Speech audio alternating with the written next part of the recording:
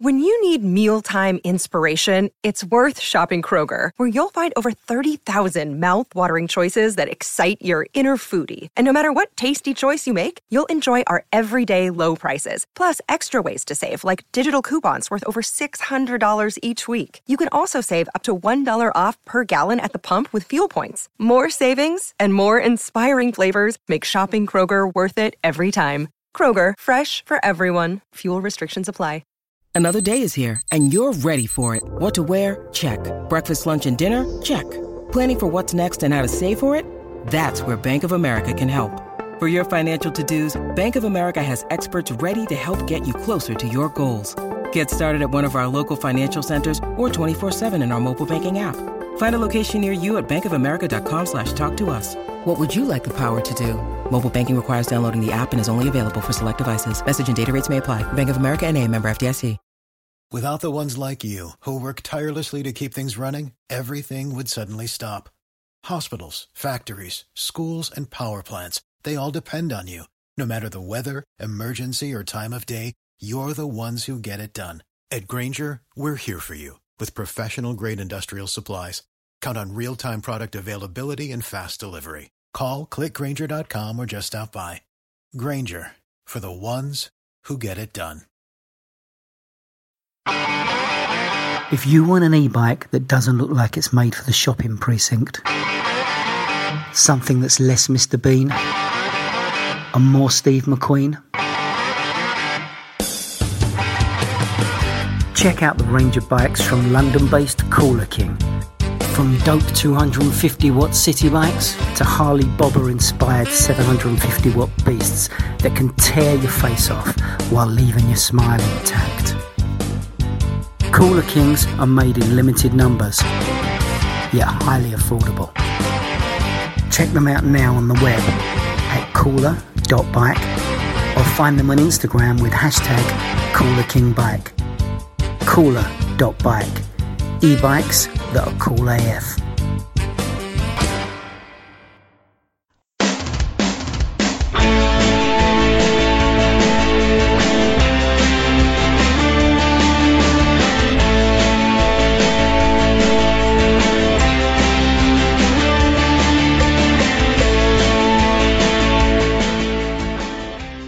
Hello everyone, it's David here to introduce this week's episode, which is something a little bit different.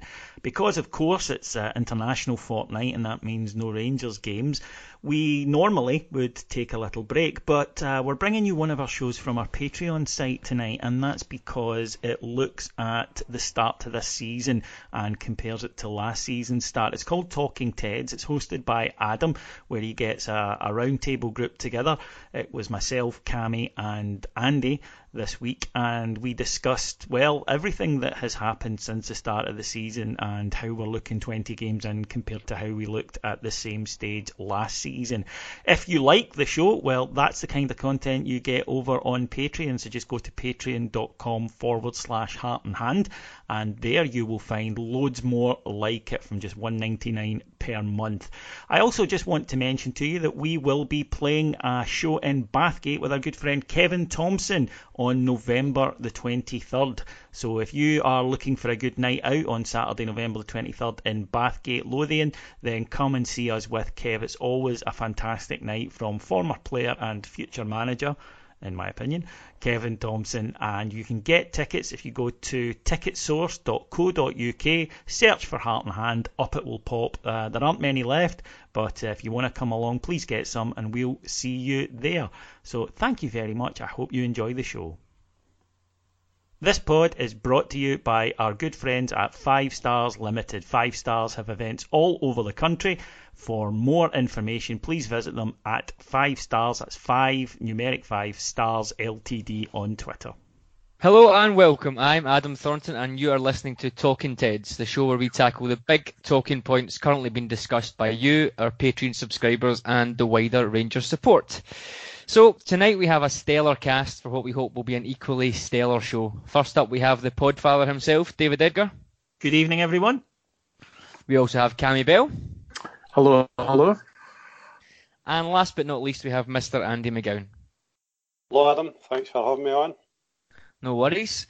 So tonight's show will be a fairly general look at the season so far. We're going to take a look. It's been 20 games, so we'll take a look at those and we'll compare how we've progressed since the summer, but also since the first 20 games of last season to see what the progress is like season on season.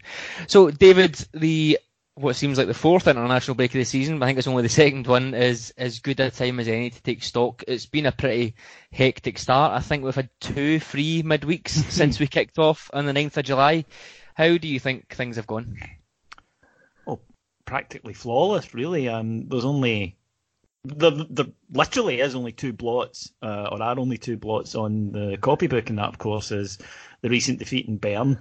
And I think that the fact that we're even there to be beaten is a success.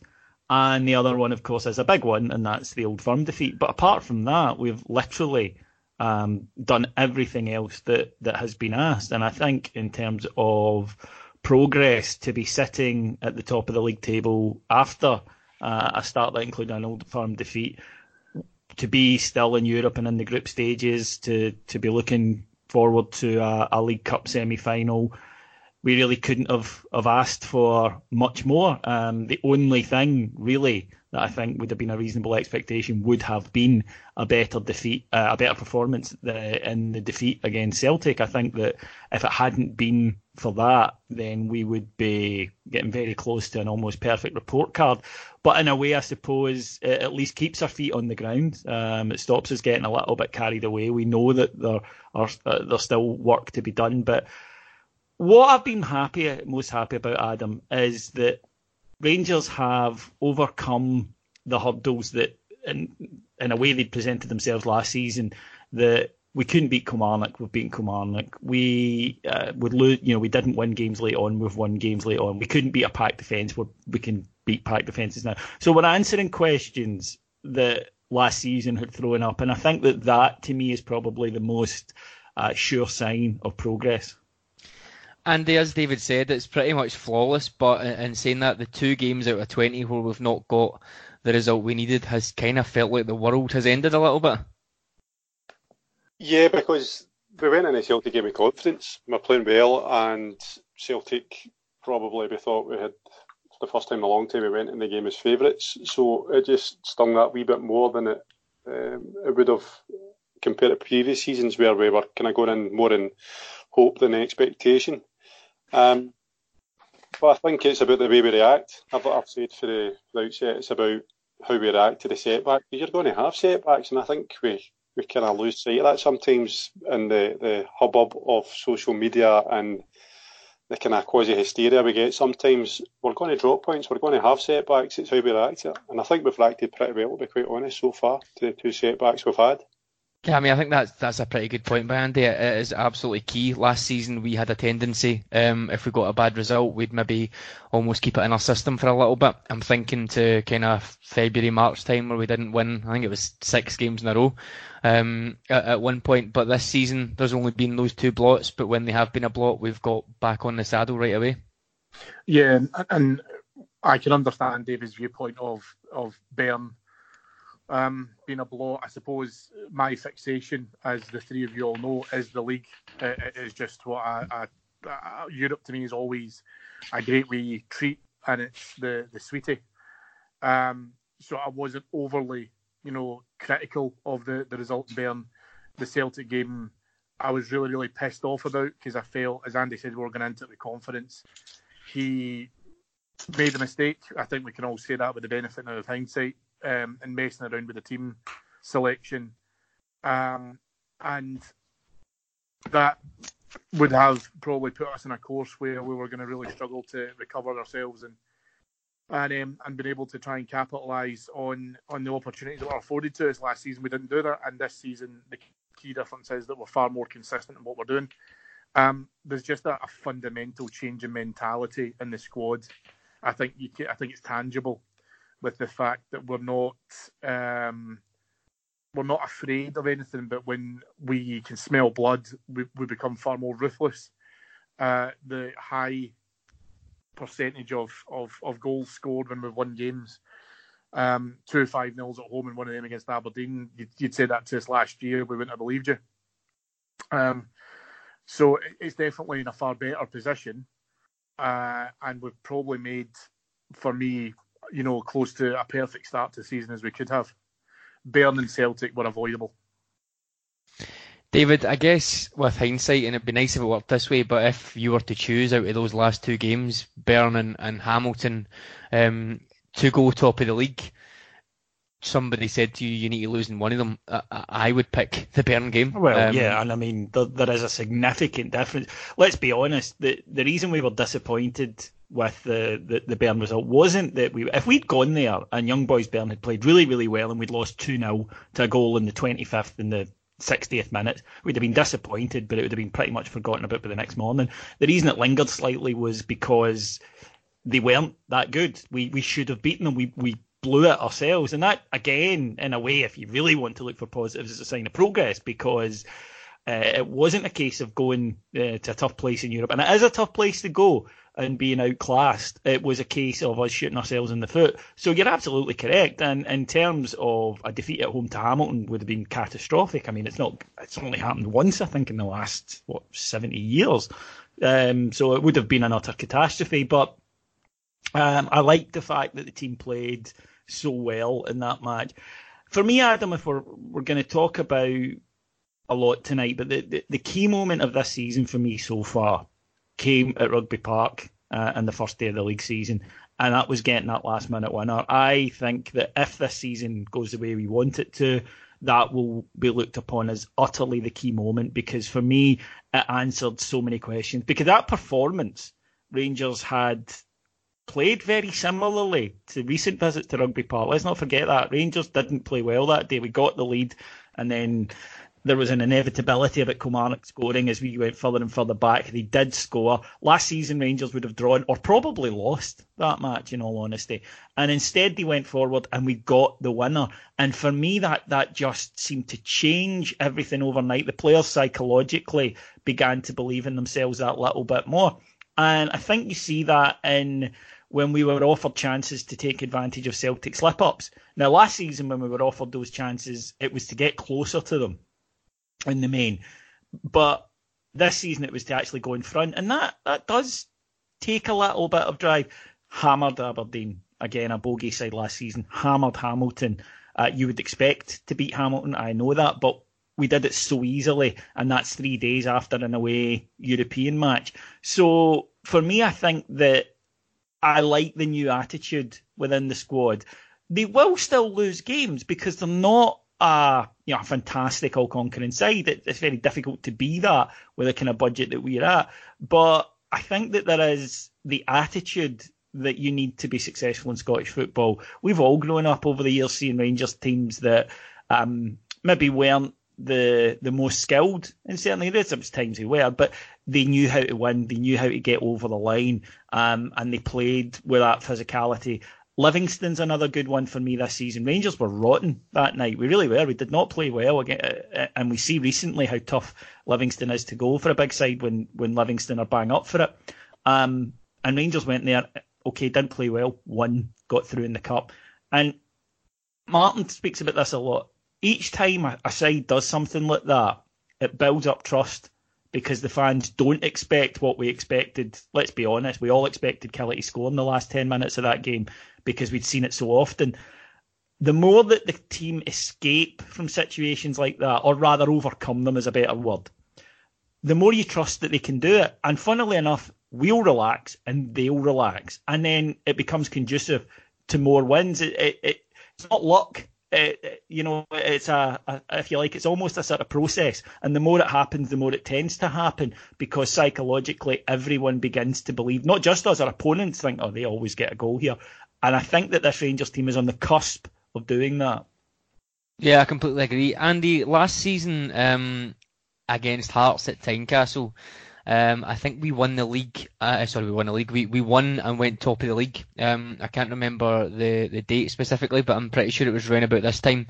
But then the next week we went out and dropped points and slipped back. David said there's a mentality there now to claw those points back after the Old Firm game. But more importantly, it's going to be interesting once we come back next week to see if that's a potential banana skin at Tynecastle, if we can keep our hand on the rudder and keep that 2-point gap there. Yeah, I think what the team's got now that it didn't have last season is they've actually got the capability throughout the squad, and by that I mean the actual players that we've got at our disposal from the bench and the first 11. We can find solutions. So if the game isn't going the way we planned, or if so Livingston's a great example, Kilmarnock's a great example, we can still find solutions. So I was fairly critical last year about set pieces. I thought we were pretty wasteful for a lot of set pieces, and I often said that if we were going to be serious about winning games, then Kilmarnock was the epitome of the game I was kind of talking about. It's a case of you're grabbing victory from the jaws of, well, no defeat but a draw, and you pull it out the bag by sheer will, force, determination, and actually using what you've got at your disposal, which is a set piece at that point in time. So going into the game at Tynecastle, I think we're in for a severe test, because I've got a feeling that this is going to be a game where Hearts have got a lot of questions to answer. They've got a lot of pressure on them, but at the same time, they've got to turn up sometime. And what we've learned from going to Tynecastle in the past, no matter what kind of Rangers team we have, is they have the capability of turning up the volume when we come to Tynecastle. And if they get the first goal on Sunday, then that will change the dynamics completely for them. But as we're saying, this Rangers team is a different animal this year. They're capable of going a goal behind and still having the belief. There's a bit of power in the team. There's a bit of adaptability, because we've got different types of players, and we're not just looking to Morelos or another for a goal. Whereas last year we were probably hyper reliant on him. Now we've got players that can score from all over the park. We've got players that we can come off the bench and actually really change the game. And pose teams a different problem. So I'm looking at the likes of Ojo can start, but you can bring on Brandon Barker. You can bring on Greg Stewart, who's a different type of player altogether. You can bring on Jones when he's fit. So we do have a lot of options that mean that teams can't just set up shop and have a one-dimensional method of stifling us, because we're going to pose them different problems at different parts of the game. So that's the biggest difference for me. And there's got to be some kind of psychological cachet here that we've been beaten in the first Old Firm game at home, yet we're still sitting here top of the league. That has got to go for something. And it's as much about the team across the city as it is us in terms of what happens from here on in, because although we can only take care of our own game, what we do by taking care of our own game is put tremendous pressure on them, because we've talked long and weary in different shows about where we remember 8-9 in a row and how much pressure was on us. They're sitting in that seat just now. So in many ways, I've said before, we don't have much to lose, to be quite honest with you. They have everything to lose, we have everything to gain. So we've got to make sure that the momentum's continued. But if we drop points at Tynecastle and we go one behind them or whatever, the context is we're still there. It's going to be a long, hard season. It will go to the wire as far as I'm concerned. Cammy, Andy talks about the flexibility in the squad and the strength and depth. We've done a couple of shows on Talking Teds looking at the new players and profiling what they could give us. We're only 20 games in. It's maybe a little bit early for some of them, especially the ones that haven't played too much. But what has been your kind of general overall view on them? Are they all roughly performing where you would expect? Have you got any disappointments at this stage? Not so much disappointments. I think what we've seen is some probably greater squad rotation, which has been a necessity at times. And what the manager and his team have learned is we need to be able to try and have a large squad of quality rather than just pure quantity. This is going to sound harsh, but I'll say it regardless. We've also got rid of a lot of deadwood from the squad. Probably guys who, I think for me, their careers were either coming to an end at Rangers or their careers were coming to an end full stop. I don't really know the benefit of having some of these guys out there, and I'll include guys like Kyle Lafferty in it before any of you have a pop at me. But the important thing is, though, that when these players come in, they've got to understand that there's a competitive edge to what they're doing and why they're there. I'm not sold yet on Ojo because I do think there's a player in there. I don't know. He's frustrating at times when I see that. but then I wasn't sold on Greg Stewart, and I've totally turned around on him when he was first announced as coming to the club. The deal was completed, and I thought, I don't really know why we're getting this, but actually he's been excellent when he's been able to take his opportunities when they've been given to him. So, you could throw a stone, hit a Rangers fan, and they would all tell you different, players who they think have really kind of stepped up their game. But for me, there's an overarching piece in there that states that it's all about the competitive edge within the squad and the fact that you can't have passengers any longer. You will be asked and you will be relied upon that when you do get your opportunity because of injury, because of suspension, because of anything else, that when you come in, you know the pressure that's on you and you know that you have to deliver. So when you see guys like Barker, when they've come into Defoe as well, I don't think Jermaine Defoe's coming up here and thinking that he's under real pressure. And if he is, he's not showing it. But these guys are coming in and they know exactly what they have to be able to try and do. So there's a greater urgency. There's a greater pressure when we're in the driving seat that we have to maintain that momentum. And what the boys have talked about is exactly the same thing. We haven't been in a situation where we've capitulated through our own apathy, is probably the best way I can put it, because we felt like victims. We felt like, well, it's woe is us. We are now driving our own destiny as a result of that, and we look like a team who's capable of doing so. David, I think the two players that have played the most of the new signings would be Joe Aribo and Sheyi Ojo. What's been your take on them so far? They both, for me, had very strong starts and then have maybe suffered a little bit with inconsistency and obviously injury on Joe Aribo's side. But the thing for me is you can see the role that they're trying to do in the team. There was a space for a goal-scoring midfielder, box-to-box, and there certainly was space for an inside forward who can score and create, which arguably both of them fit, maybe in fits and spurts. What's been your take on the two of them? I don't think we've seen the best of Joe Aribo yet, and I think his recent performance for Nigeria against Brazil, for example, shows you the talent that he has. But he's not the first player to come to Scotland and think, whoa, this is a bit different. I'm a great believer, though, that ability will shine through if the attitude is right, and I suspect that will be the case with Joe Aribo. We do have a tendency as a support to make decisions instantly, both good and bad. And Joe Aribo kind of suffered from looking superb in his early European games and us maybe getting too excited and then having a bit of a dip in form and us writing him off. That happens a lot. But I think that overall, once he gets fully settled into the game and into the side, that I think you'll see strength, because he's just a tremendous footballer and he does offer us something different, something that we don't have. I think a lot of it goes down to his performance in the Old Firm match where... and he wasn't alone here, he wasn't very good, but equally he was asked to play an unusual position, and it's difficult enough to make your debut in an Old Firm match, and I think he's not the first person to have a poor start in one of them. So I've got faith that Joe Aribo will come through.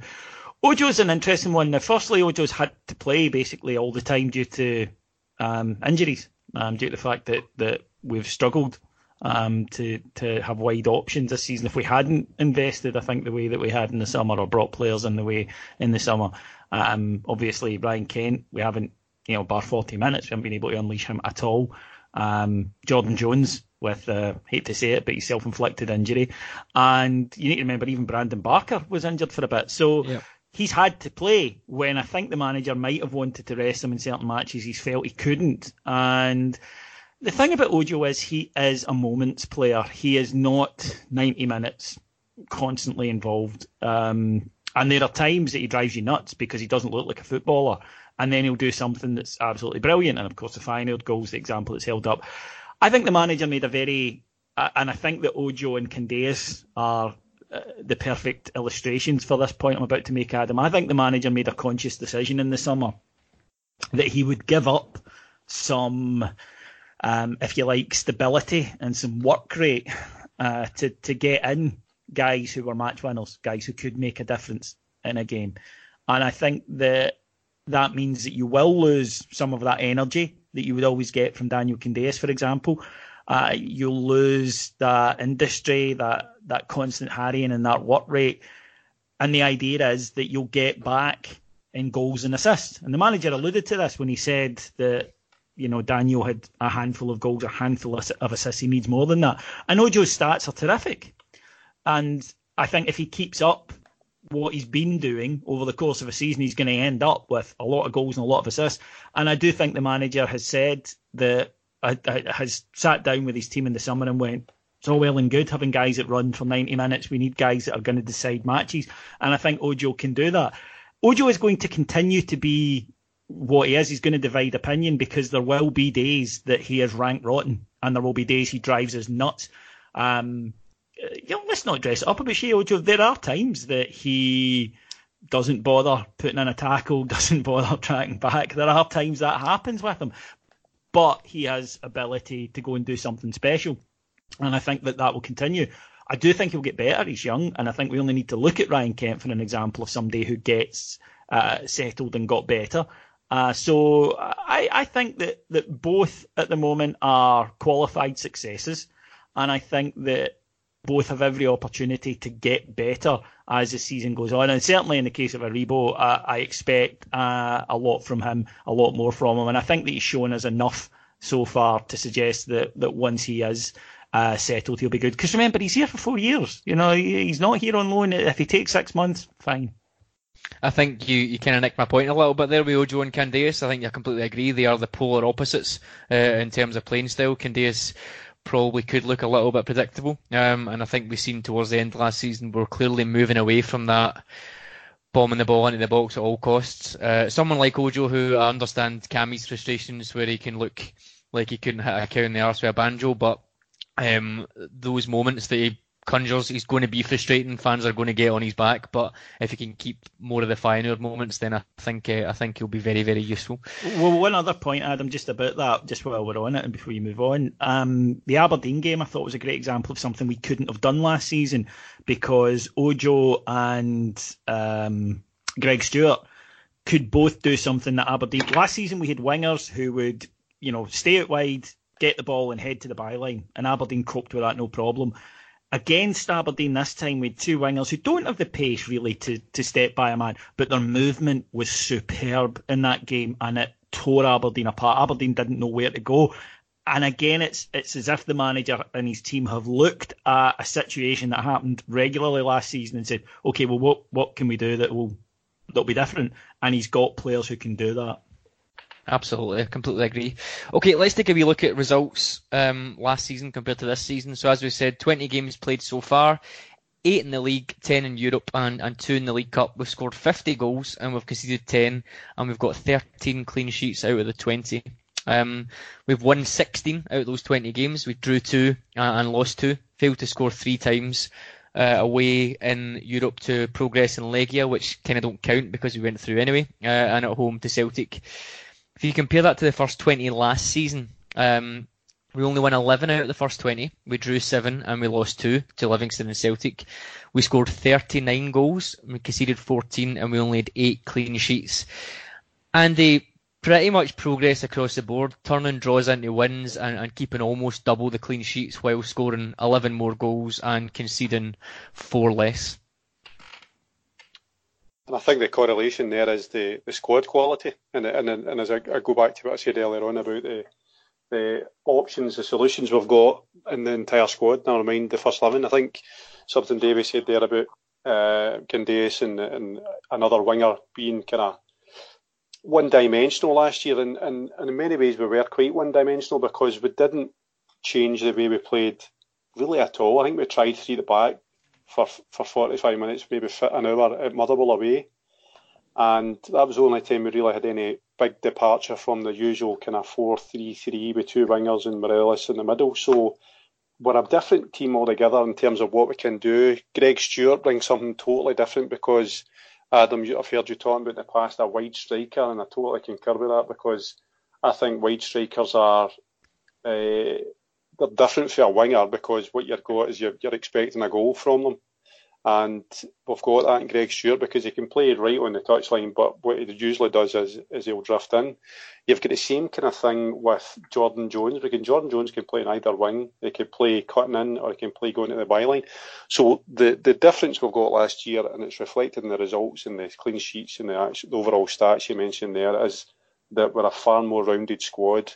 with a far more options available to us, so we can change things completely by personnel rather than by system. So I don't think we've had many major departures in the system. You can tell me otherwise, being a tactician, Adam, but I can't see major changes. I think the changes come from personnel and individual characteristics, and that's what's getting the solutions in games. Yeah, I totally agree. I think the structure of the team last year was always quite sound. We were just a wee bit predictable, but since we made that infamous tweak for the last 6 games of the season, we were kind of going a bit more, as David said, inverted forwards, more touches, etc. And the increase in player quality. I've always said you can have a really good, solid formation, but a certain player will play a position in a completely different way to another. So I think we've just got those players that are a bit higher quality and maybe a bit more unpredictable now, and it's certainly shown. Cammy, those figures are a little bit skewed with the European qualifiers, especially the knockout ties. We drew in all 4 of the qualifying rounds last season. We drew at least 1 game, but obviously still went through. But if we strip it back and look at league forms specifically, on the 14th of October this season, so tonight, Rangers are on 21 points, 2 points clear. We've scored 26 goals, conceded 5, and have only dropped points once to Celtic, obviously. Last season on the same date, we were 6th in the league. 8 games played, only won 4 of them, 14 points on the board, scored 18 and conceded 8. Now, I think there's a couple of teams that have had a slightly poorer start than last season, but there's no denying that we have been, as David said, almost flawless, barring that 1 game. Yeah, as in, not to kind of cover old ground in terms of going back a year in the pod, but when we talk so many times about the critical second goal, we did that from a position of we need to be able to do it to secure the win.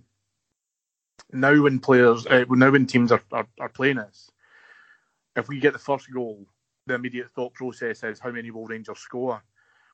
So I think we can also say it as well in other pods, and especially against Aberdeen and Hamilton Accies and what have you. Games like this now are almost becoming routine. Now that's a really spoilt thing to say, but it's totally right, because we've now got our belief back. We've now been able to score goals, go on a bit of a rampage. I think just have a greater confidence in our own level of play. Whether or not that comes out as turning the result around, so we can talk about Kilmarnock as we have done in terms of getting the 3 points rather than the 1. Again, we wouldn't have done that last season. If it's the case that you're talking about St Mirren, where obviously we're getting a goal from a set piece, that doesn't happen last season. So there's a bit of belief, there's a bit of quality, there's a fact that I don't think necessarily other teams. I do concur that other teams have not started well. Both Edinburgh teams, for example, are kind of going through their own mini crisis. But then at the same point, you see Celtic dropping points to Hibs themselves and also to Livingston. So there is definitely competition within there. We've just looked far more superior in particular games, and we've asserted our authority when we've had to. I think the key difference for me when we look at the beginning of last season was it was all very tentative. It was all quite touchy-feely. Let's just see what happens here. And now the gut feeling that I have when you watch our teams take the field, whether it's in Europe or whether it's domestically, is we're here to do something. We've got far more belief and far more conviction to beat whoever's been put in front of us. And again, I come back to that phrase. It's about being more ruthless. It's about being more professional. And just, as I say, having that, I think, I don't even want to say luck, because it's not luck. It's just that gravitas that we are the biggest club in the country. Therefore, when we open the scoring up against you, you're going to have to seriously change your game in order to stop us running riot. And we've done it already.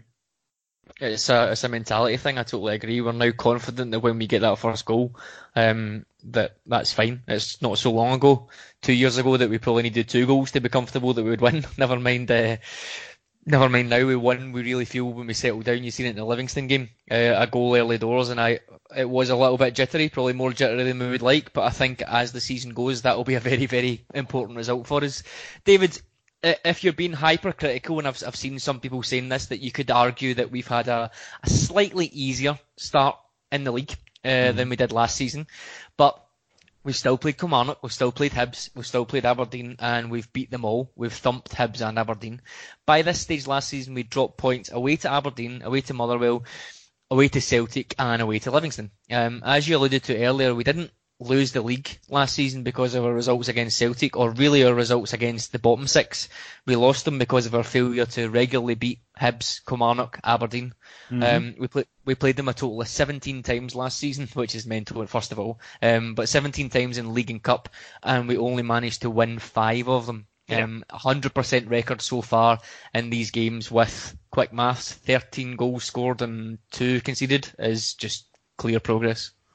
Well, yeah, we've had an easy start comparative to last season and comparative to what it could be, but we've won all the games.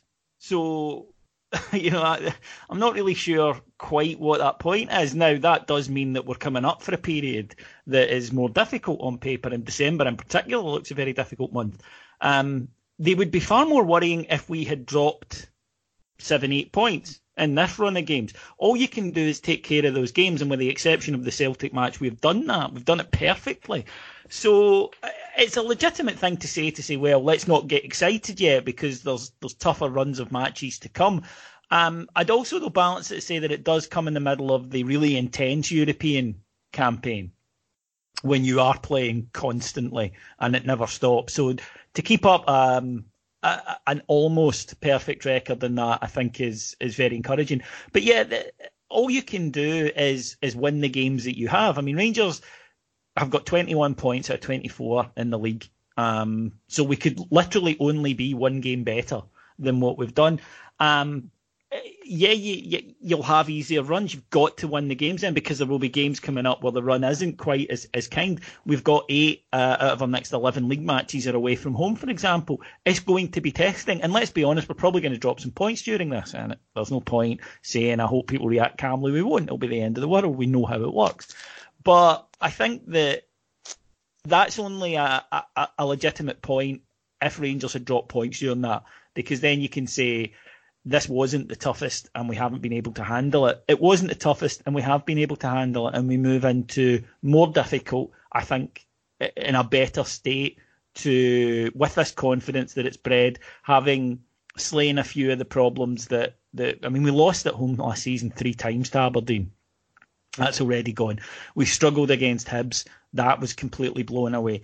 And I think that, for me, Adam, the key thing that this spell has shown, last season Rangers, to win matches, had to play well as a minimum. If Rangers dropped below well to even average, I don't mean bad, I mean even average or okay, we didn't win. We would draw or sometimes lose.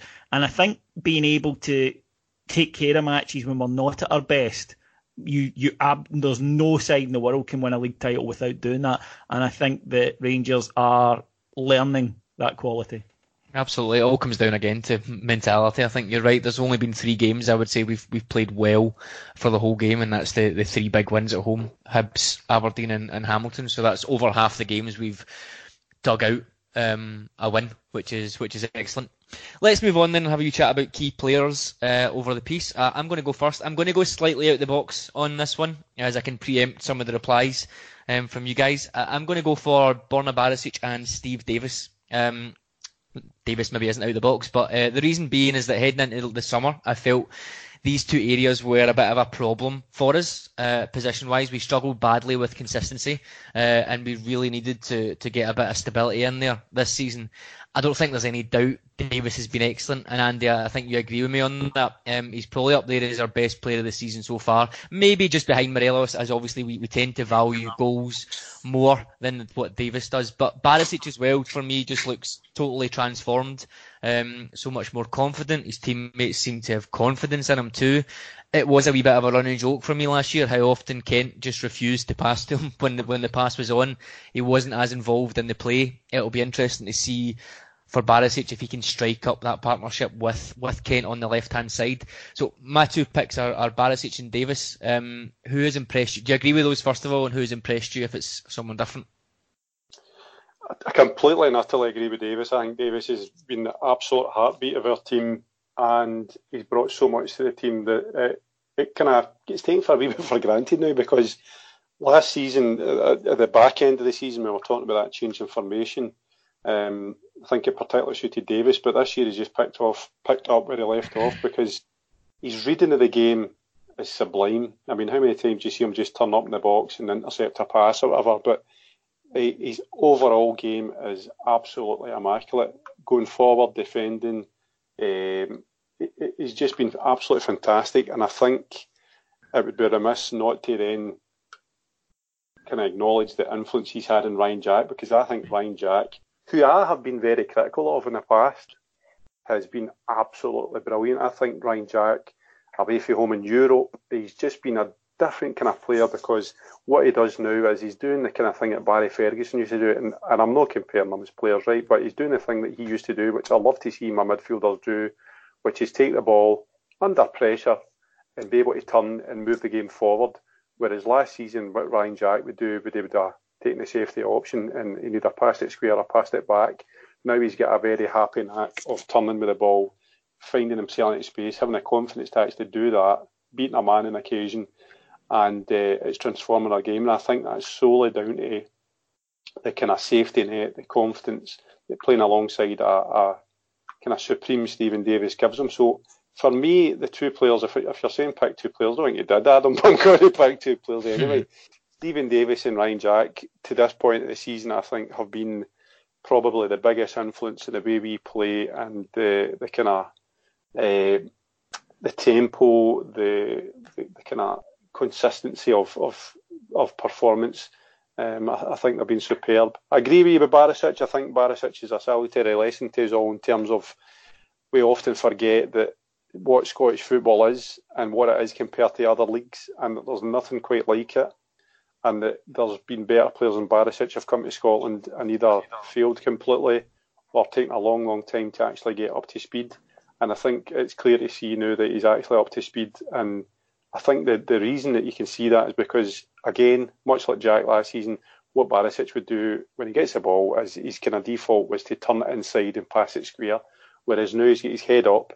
He's quite happy to run in with the ball. He's quite happy to go outside his man. He's hitting balls in naturally as he can, whereas before he was a wee bit reticent. He'd cut in and look for an easier pass. So I think for me the midfield is key. Those two, Ryan Jack, Stephen Davis. But the other player I'm going to bring into the equation is obviously Defoe, because I think Defoe has shown that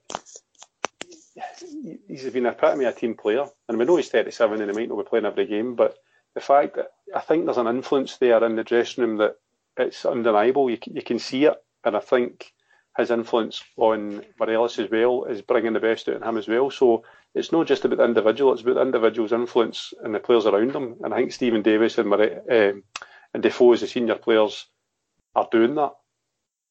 Yeah, I totally agree. Cammy, any agreements? Andy's still half the team there, but if you've got anybody new, then you can put them in. Who am I left with? Grezda? So I was going to say Defoe. Old man McGowan stole it off of me. He's basically the same. Jermaine Defoe is doing the same thing that Davy Weir did for so many years, where you can see that he's developing the players around him. There's zero doubt. And you can see it even publicly. You can see in the player celebrations that Defoe seems to be the person that they kind of go to. Even if he happens to be by the side of the park warming up or whatever, they make a kind of beeline for him. He's just one of these guys, isn't he? I don't think anyone would ever say a bad word about him. And I think when you hear him talk, I mean, listen, let's we're all aware of players who have come to us at that time in their career, at that age, where they could just phone it in. And Jermaine Defoe comes with a fantastic attitude. For someone who has got zero connection with Rangers, he's come in and he's really taken the club to heart.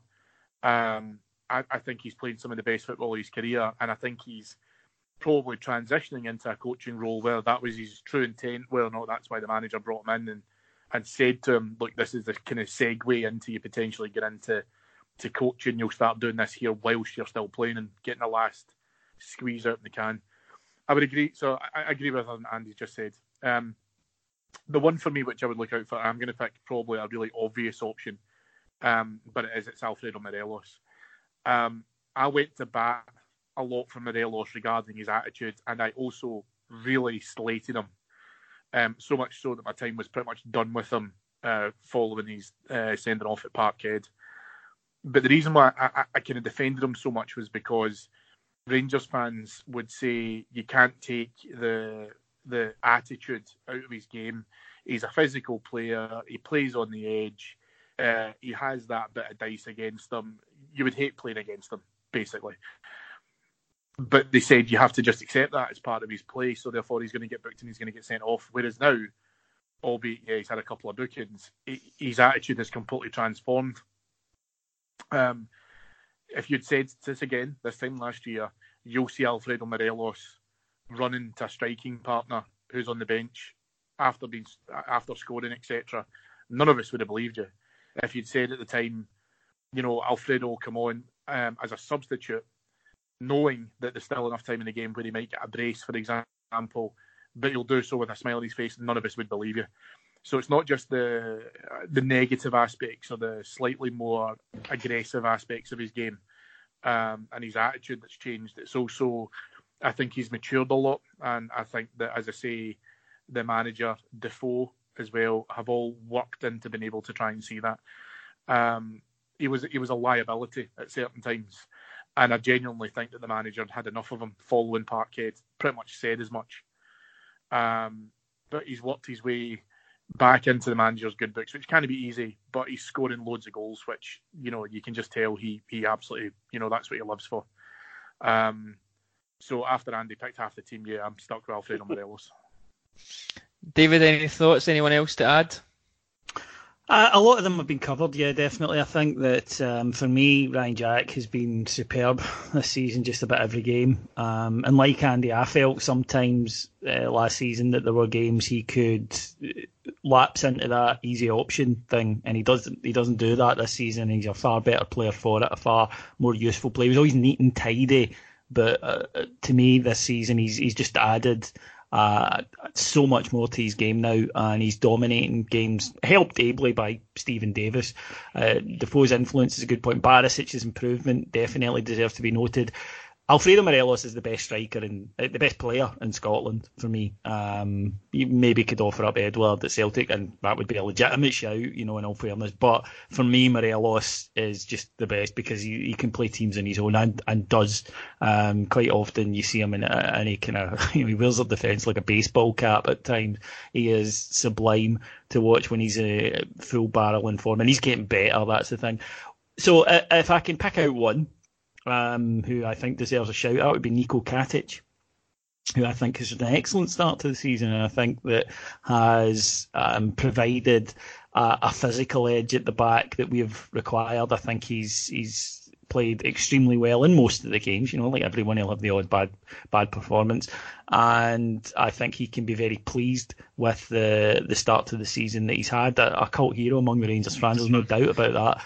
But I think his form has merited that this season. There's no irony involved in it. People like him because he's a good player who's playing well. We could probably list the whole team here, but I'll just finish off with a wee word for Alan McGregor. To the naked eye, it probably looks like he performed better last season, I think, up to this stage, with the amount of saves he had to kind of keep us in the games. But as far as the stats go, he's actually improved this year in terms of goal creation chances being saved and all that sort of stuff. So although it's maybe more under the radar and we've had a better defence, he's actually performing better than he did last season as well, which you probably wouldn't think to the naked eye. Sticking with you, David, then, that's all been quite positive. What about things that maybe haven't went so well? Do you have any of those? For me, I think we could still do with some more goals from other areas of the pitch. It sounds a bit silly given that we've scored 50 in 20 games, but we're still a little light for me on the flanks and in midfield. Probably not in terms of overall goals scored, as I said, but just sharing the burden a little bit. I think the big difference from last season is now having two strikers who are going to get a decent number of goals and are being rotated, whereas last year it was really just Morelos carrying the can. Yeah, I'd agree with that. I still think we need more from the wide areas, but that's one thing I've been impressed with Greg Stewart, is that he's very much a guy who's looking to score a goal. And that might sound odd for a forward player, but you've got so many who see themselves as creators. I like a guy that wants to go and finish something off. So I think he deserves a bit of credit for that. I think one of the things that we are having to get used to is the fact that teams last season we had two threats, in all honesty, and that was primarily it was down the right wing with James Tavernier and down the left wing with Ryan Kent. And I think this season all the teams that we come up against are planning for James Tavernier, and he is double marked constantly. They leave extra players in his area of the field. They overload it to limit the space. And there have been some grumbles about his form. And I think that that's something that does need taken into account, is that it's going to be very difficult for him to have the kind of season that he had last season, because teams now, one of the first things they do when they're coming up against Rangers is look to set out a plan to cope with that. And I think that's partially where Borna Barisic's improvement comes in so bloody handy, because now Rangers can go, okay, then switch it and have that other, and that's clearly why Barisic was signed. That's what the manager wants to be able to do. The other one I'd say is a negative has been the form of Glenn Kamara, which he started the season quite slowly, and if anything has actually dipped. And I'm not sure if he arrived that he overperformed and now he's underperforming, and he'll meet somewhere in the middle, which will be his true level, which I suspect and hope that it is. But this season, when he's played, I think he's been very fortunate to have been playing with two guys at the top of their game most weeks. Yeah, totally. Andy, David kind of alluded to it there, but James Tavernier has come in for some major criticism after his two mistakes in Switzerland. But generally, there's been, I wouldn't say criticism, but there's been a general acknowledgement that he's been below par this season. It's interesting for me that right-hand side could be improved upon in terms of performance. Tav and Arfield, they do work together well in patches, but they've maybe not performed as well as they could have. But what I do find quite interesting, though, I'm obviously going to back my boy here, is when you compare the criticism of the two. Tavernier has had 8 assists and I think 3 goals this season, whereas Arfield only has 2 goals and 1 assist from a much more advanced position. It's interesting, the kind of comparison of the most criticism you hear about Arfield is, oh yeah, he looks like he needs a rest. But the criticism of Tavernier is slightly more than that. Why do you think that is? Is it just an expectations thing, or is it just because Arfield kind of struggles with his fitness anyway? It's a bit of an easy one to reason away. I'll be brutally honest with you. I think a lot of Tavernier's detractors made their mind up about him 3-4 seasons ago, and they're just entrenched in their viewpoint in terms of he can't defend, and when he doesn't contribute going forward as much as he has, it just compounds their kind of view that he wasn't good enough for Rangers.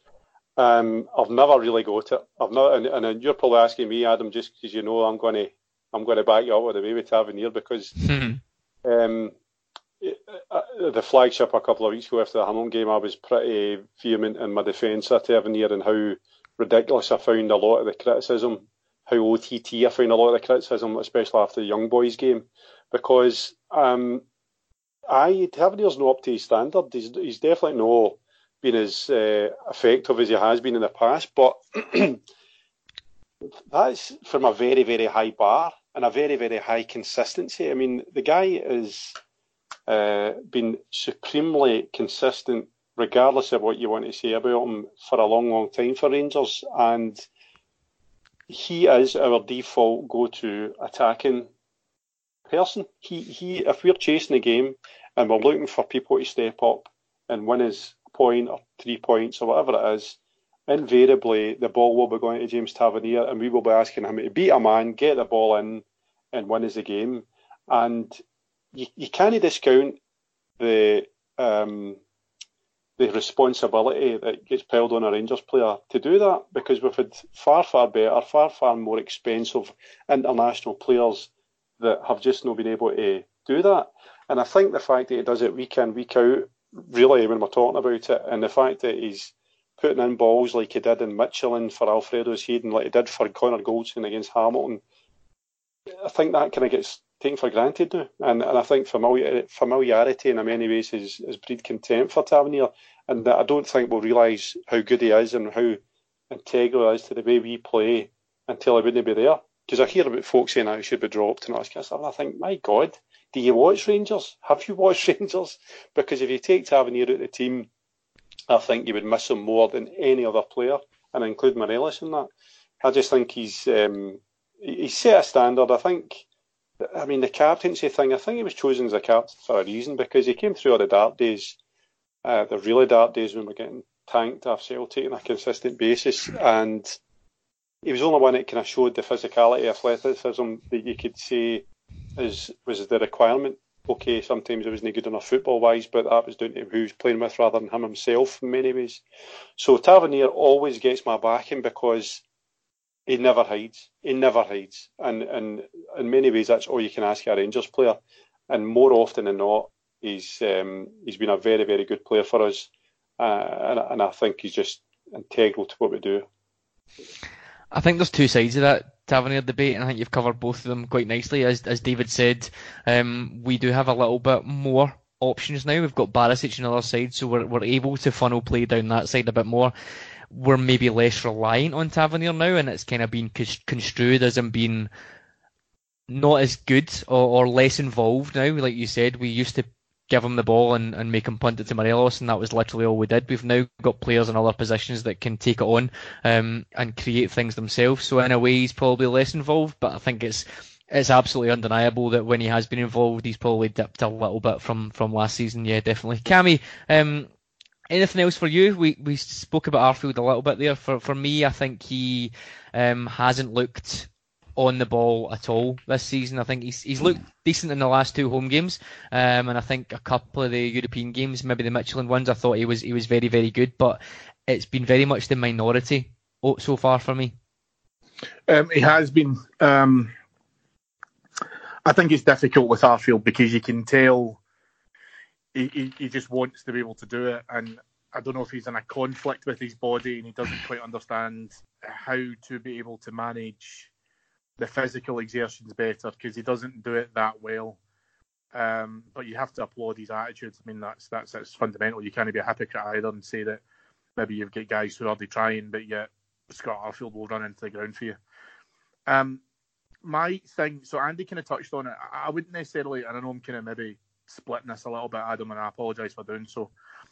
But I suppose if I had to think about something which I've been disappointed in this season, it's probably been our support at times, because there's been too many times that, I mean, the guys have kind of referred to it there, where you talk about Byrne, you talk about Tavernier getting stripped of the captaincy, etc. We're too reactive to be able to try and see,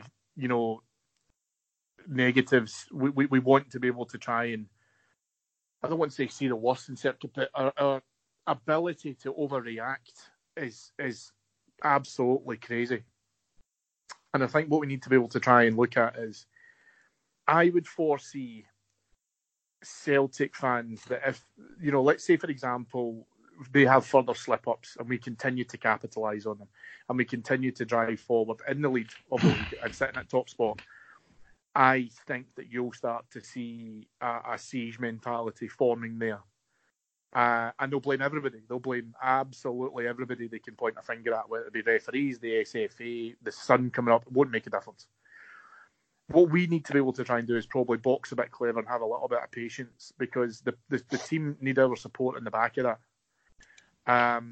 And James Tavernier is, he's on social media. He can see these things. Don't think he's not. The thing I would say with Tavernier, though, in terms of just kind of dialing back to that point for just a quick second, is even with some of the parts of his body language, he looks like he's disappointed in himself, and I don't quite understand why that is. Because yes, he's not on the greatest form of his life, he doesn't have to be, but that's an exceptionally high standard which I think he's holding himself to, and to a certain extent he's probably putting himself under too much pressure to be able to do that. Now, we're not, I think that there's a real split in terms of the fans who ultimately came out and massively supported him, and other fans who, as I say, kind of had their crazy reactions. But I think what we need to be able to try and do is just hold our water a little bit more. We just need to kind of calm down and take a breath, because we can't react so negatively if things don't go our way. David's totally right. We will drop points, but what we need to be able to try and do is not overreact as and when that happens, because they will do that. And that's where the key difference here will come from, being able to try and get back behind the team and support them, not feeling that all of a sudden, you chuck the baby out with the bathwater, all because of the fact that you might drop points or do anything like that. So as a result, we need to make sure that we just keep the heat. I'm going to sound like Andy McGowan now. But you just need to make sure that you don't overreact to situations where there's bigger fish to fry is probably the main thing I would say there. The one thing I would say about, I'm sure David you'll agree with, about the players is chances are Cammy is a nice idea from Cammy, but we will overreact to drop points. Lovely idea. Not going to happen. It's the world peace of being a Rangers fan. It's not going to happen. There's a couple of reasons for it. The first one, obviously, is we're success starved. Everyone's desperate to win something. And that means that everybody is on DEFCON 3, and I understand it. The second one, I think, is a kind of deeper social point, and that's that in the old days, after the match, after the Bern game, for example, you go to the pub with your pals or whatever, you'd say all your stupid things because you were angry. The daft mistake, losing a goal in the last minute, you'd be raging. But you would say all your daft things, and that would be it to your pals. Then you'd go home and sleep, and that would be that, unless you were the type of nutcase that phoned Radio Clyde. So that was what happened. Whereas now we all get on. I do this. I'm guilty of it as anyone else. I'm not talking down to anyone here. And we say something, and it's just emotion. It's just pure emotion, and it comes out. And I think the reason that it continues is because we're Scottish, that the next day, rather than saying, I was just angry last night, we go, I've said something, so I've got to double down on it. So, for instance, in the seconds after the game, you say, Tav is useless, get him out, he should never play for us again. It's just pure, raw emotion. If more people the next day could go, what am I like? That was really stupid. But there's this Scottish thing, I think, where we have to go, no, I have said something, and therefore that is my opinion, and I must defend it. And you get out your spade and you start digging. It's called the Chris Betts syndrome. Well, exactly, and you just keep digging. So I think being able to say, do you know what, I was wrong. I mean, I did after the game. I was like, fucking Tav, equivalent of. And the next day I was like, well, he does all this for us, and it doesn't make you weak to say, do you know what, I was wrong. I was just, the emotion was coursing through me after the game. But it won't happen, and it won't happen till we win things, ironically. And I understand it, I do, because everyone is just desperate for success, and as we get closer, and we are getting closer. I mean, I hope it's this year, but if it's not, it's coming. We know it's coming. We're on the right path, but we're just so desperate for it that everyone is, as I say, hyper alert.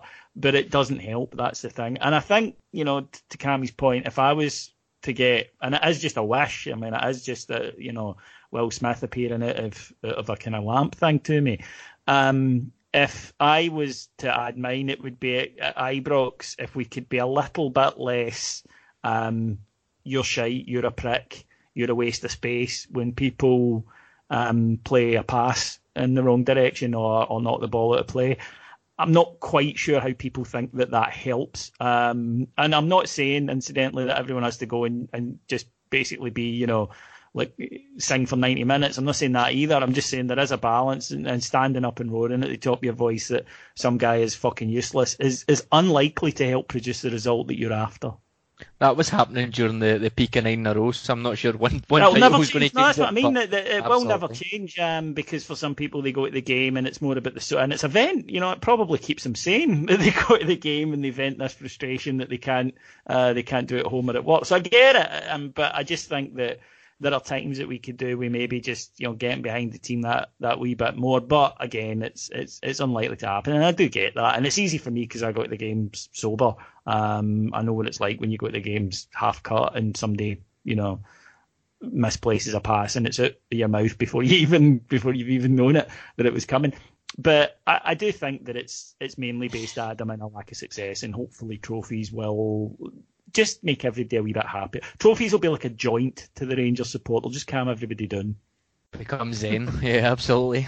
Looking ahead then, just before we finish up, the next Celtic game finishes off the calendar year, just before the winter break. We have a tougher run of fixtures coming up than we've faced previously, as we've said, which will be a huge challenge given the time of year, etc., etc. Cammy, I'll come to you first. At that stage, we'll have played 20 league games, so just over half. We'll have finished the Europa League group stages, and we will have ran our course in the League Cup, however that may pan out. First of all, what do you think is achievable in that period to stand us in good stead for coming back and hitting the ground running? And secondly, what do you think we will achieve? I'm going to mention the key phrase which I've told everybody that I know not to say, but it's that whole run of games, and being able to go on a run of games. December's an arsehole. Last season, December was like a microcosm of a season all within its own, culminating obviously against Celtic at home, which everyone here will obviously remember for obvious reasons. There's a lot of tough games involved within there. I'm sure that we're away to Aberdeen at the beginning of December. Then we have Young Boys at home. Could that be a qualification decider? We don't know. Away to Motherwell and Hibs, and then obviously we are away to the Stade de Gad for the New Year game. The problem we've got more than anything else, Adam, is being able to make sure that we continue to use our resources adequately. We've had some key injuries, which we haven't really felt the pain of. And I think to a certain extent we've been quite lucky in that regard. But in those games, when, like you say, you're away, I mean, even we've got Livingston away, obviously, well before we play all that. These are games which now we will feel very confident being able to get into, but you only feel confident until your next defeat or your next draw. And then all of a sudden we have to be able to try and bounce back from that. And the December fixture list is full of games which are potential banana skins. It is that old adage, you just have to take it one game at a time. I still don't believe that league wins will come down to the Old Firm games. I don't think that will happen. It's going to be being able to pick up points away to Livingston, a midweek game away to Pittodrie, which we've got in that spell as well. The difficulty with this, however, is being able to keep that momentum going when those games start to rack up. And we're quite fortunate. If anything can be said for plastic pitches, it does mean that we don't have huge amounts of fixture congestions any longer. However, they're still shit. So games will still be getting played, but I think we just need to make sure that we continue rotating the squad as best we can. If we can safely stay suspension and injury free across the majority of that period, I think we will be going along at a fairly decent pace, and we'll absolutely still be in the hunt at that point. And if you'd said that to me last year, I would have bit your hand off on it. So no, we can. It's definitely within our remit to be able to do that. We've seen that already from the games we've played so far this season. And the New Year's Eve, you're back on the bevy. Baby McGowan is here. You've not been allowed to go to the Celtic game at Parkhead.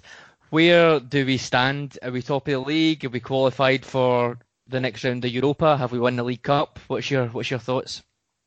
First of all, that sounds like absolute fantasy, me drinking. But I don't know where we'll be, right? Because as Cammy's alluded to there, when you look at the games that we've got between now and then in isolation, you look at them and they're a wee bit sobering. You've got two plastic pitches in between two European games, Livingston and Hamilton, quick succession. You've got Aberdeen away, you've got Motherwell away, really, really hard games. You've got Hibs away. You've even got Kilmarnock at home and Boxing Day, which Kilmarnock are obviously, they're looking hard to beat again. They're very defensive and sound. So these are all challenges individually. And Cammy's bang on when he says it's a game at a time, because they'll all present their challenges. I think we'll still be in touch. And I know that sounds a wee bit pessimistic to say, is that all you're looking for, but to be in touch. But I've always said, even last season, I said all we need to do is keep in touch, because I don't think Celtic are going to streak away at the top of the league, and likewise I don't think we're going to streak away at the top. It would need to be something very special for us to go on a run and for Celtic to continue to drop points at the same time. So I don't think that's going to happen. I would like to think that we're going to have a cup final in December as well, because I think the Betfred, if we get through the finals in December this year, am I right in saying that? I just dreamt that. Start of December. So, you'll miss start it. Of December. It's really hilarious. I just want to tell the listeners then, folks, that Andy is basically saying that he will leave his wife and newborn child, first child, to attend a football match. That's the kind of that's who Aldi McGowan is.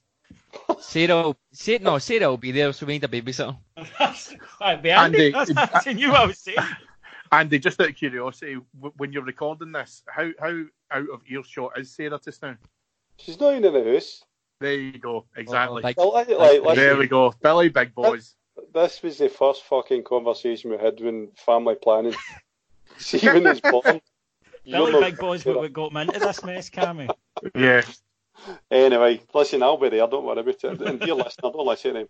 They're, silverware in December would be nice. But again, if realistically speaking, if we have got a cup final in December, you're going to be playing Celtic.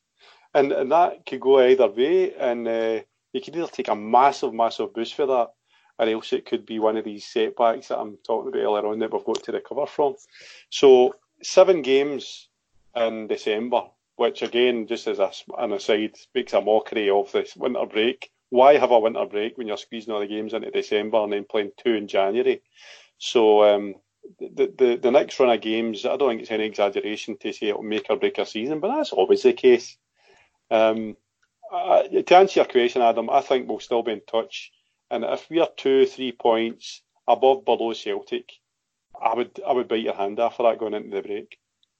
David, the guys have kind of alluded to it. October and November aren't that bad. They're not great, but they're not that bad. But December, there's 7 league games. There's also Young Boys at home, and then, as Andy says, there's the possibility of an Old Firm Cup final as well. It's a pretty tough month. The League Cup for me takes priority, I think. I really want that title. I think great Rangers teams have been built on getting that League Cup title in the bag. We need it for the comeback as well. What's your take on it? Do you think, can we still be top of the league, qualify for Europe and win the League Cup? We certainly can. It's a big ask, but we certainly can. I think that Andy nailed it when he said 2 or 3 points either way. That's what it'll be, because I don't think that either of the Rangers or Celtic are going to just take the lead and run away with it. So I think that you'll find that there'll be wheel of dips where they'll get back to the top and vice versa over the next few months. So I would agree that if there's only a couple of points in it, December is a crucial month. But we said that last year, and Rangers weren't very good last December, and that didn't cost us the title. It was January, February that cost Rangers the title. So that's maybe something to bear in mind, that even if it goes really well, we're guaranteed nothing. And even if it doesn't go as well as we'd like it to, it's not the end of the season. So I would take a couple of points either way. I agree with Andy. Preferably us on top. That would be pleasant.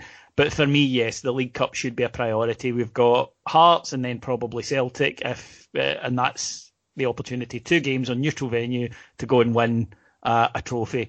And for me, it would be a mark of the team to do that. Rangers have failed far too often. Different Rangers teams, but Rangers have failed far too often at semi-finals recently, and that wasn't something that was in our history. So put that right against Hearts at Hampden and then go on and beat Celtic on the day. That could be the launching point for everything, for all of our dreams coming true. But for me, that would be, in the next few months, pretty much at the top of the priority list, even ahead of qualifying from the group in Europe. And I know that might be sacrilege to some, but there you go. The other point to that, just if I may add, and just to quickly jump in, is we're sitting here talking about the stability of a platform that a League Cup final win gives us. I totally agree with that. That's absolutely 100% correct. But to break a 4th successive treble for them is a huge crack. And that, for me, psychologically, if the shoe was on the other foot, I think I would not want to be the manager who ruins the first treble in 4 seasons, then play the Old Firm opposition at home a couple of weeks later.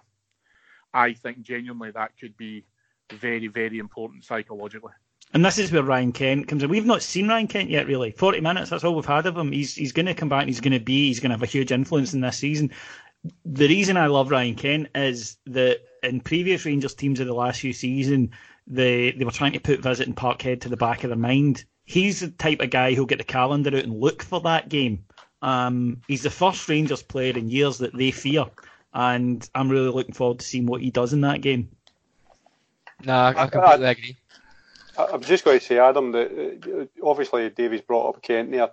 I think there's other players there that are going to contribute big time to what we do, not just between now and the end of December, but for the rest of the season. So Kent's obviously one of them. I think Andy King's going to have a role to play. I think... I don't know what I'm based on this one because I've seen I'm sure about half an hour. Injury the other week, I get told to check my boots just in case, but okay. I think he's going to have a role to play. I think Jordan Jones is going to have a major role to play because I think he is a dangerous player. And in the early days, we've seen him before he got his injury. I really, really liked what I saw of him. And to a lesser extent, I think Barker and even Jamin Murphy are going to chip in as well.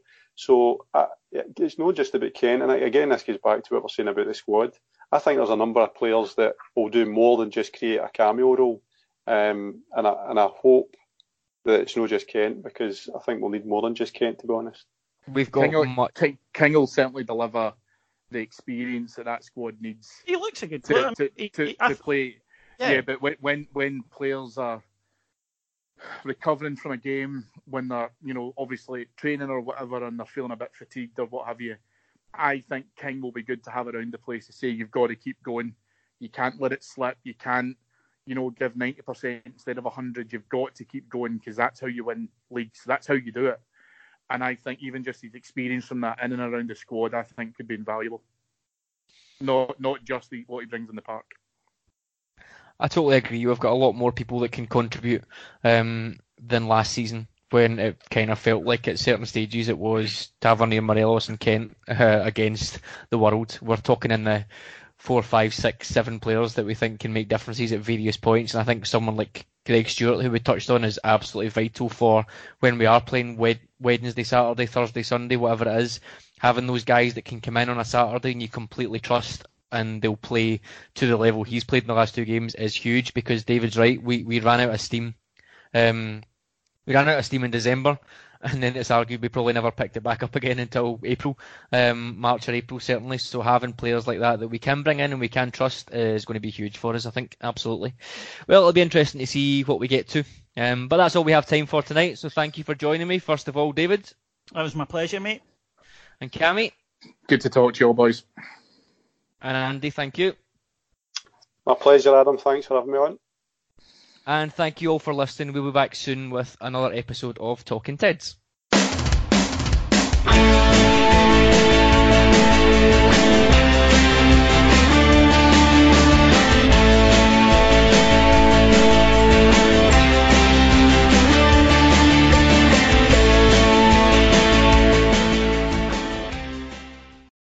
Sports Social Podcast Network.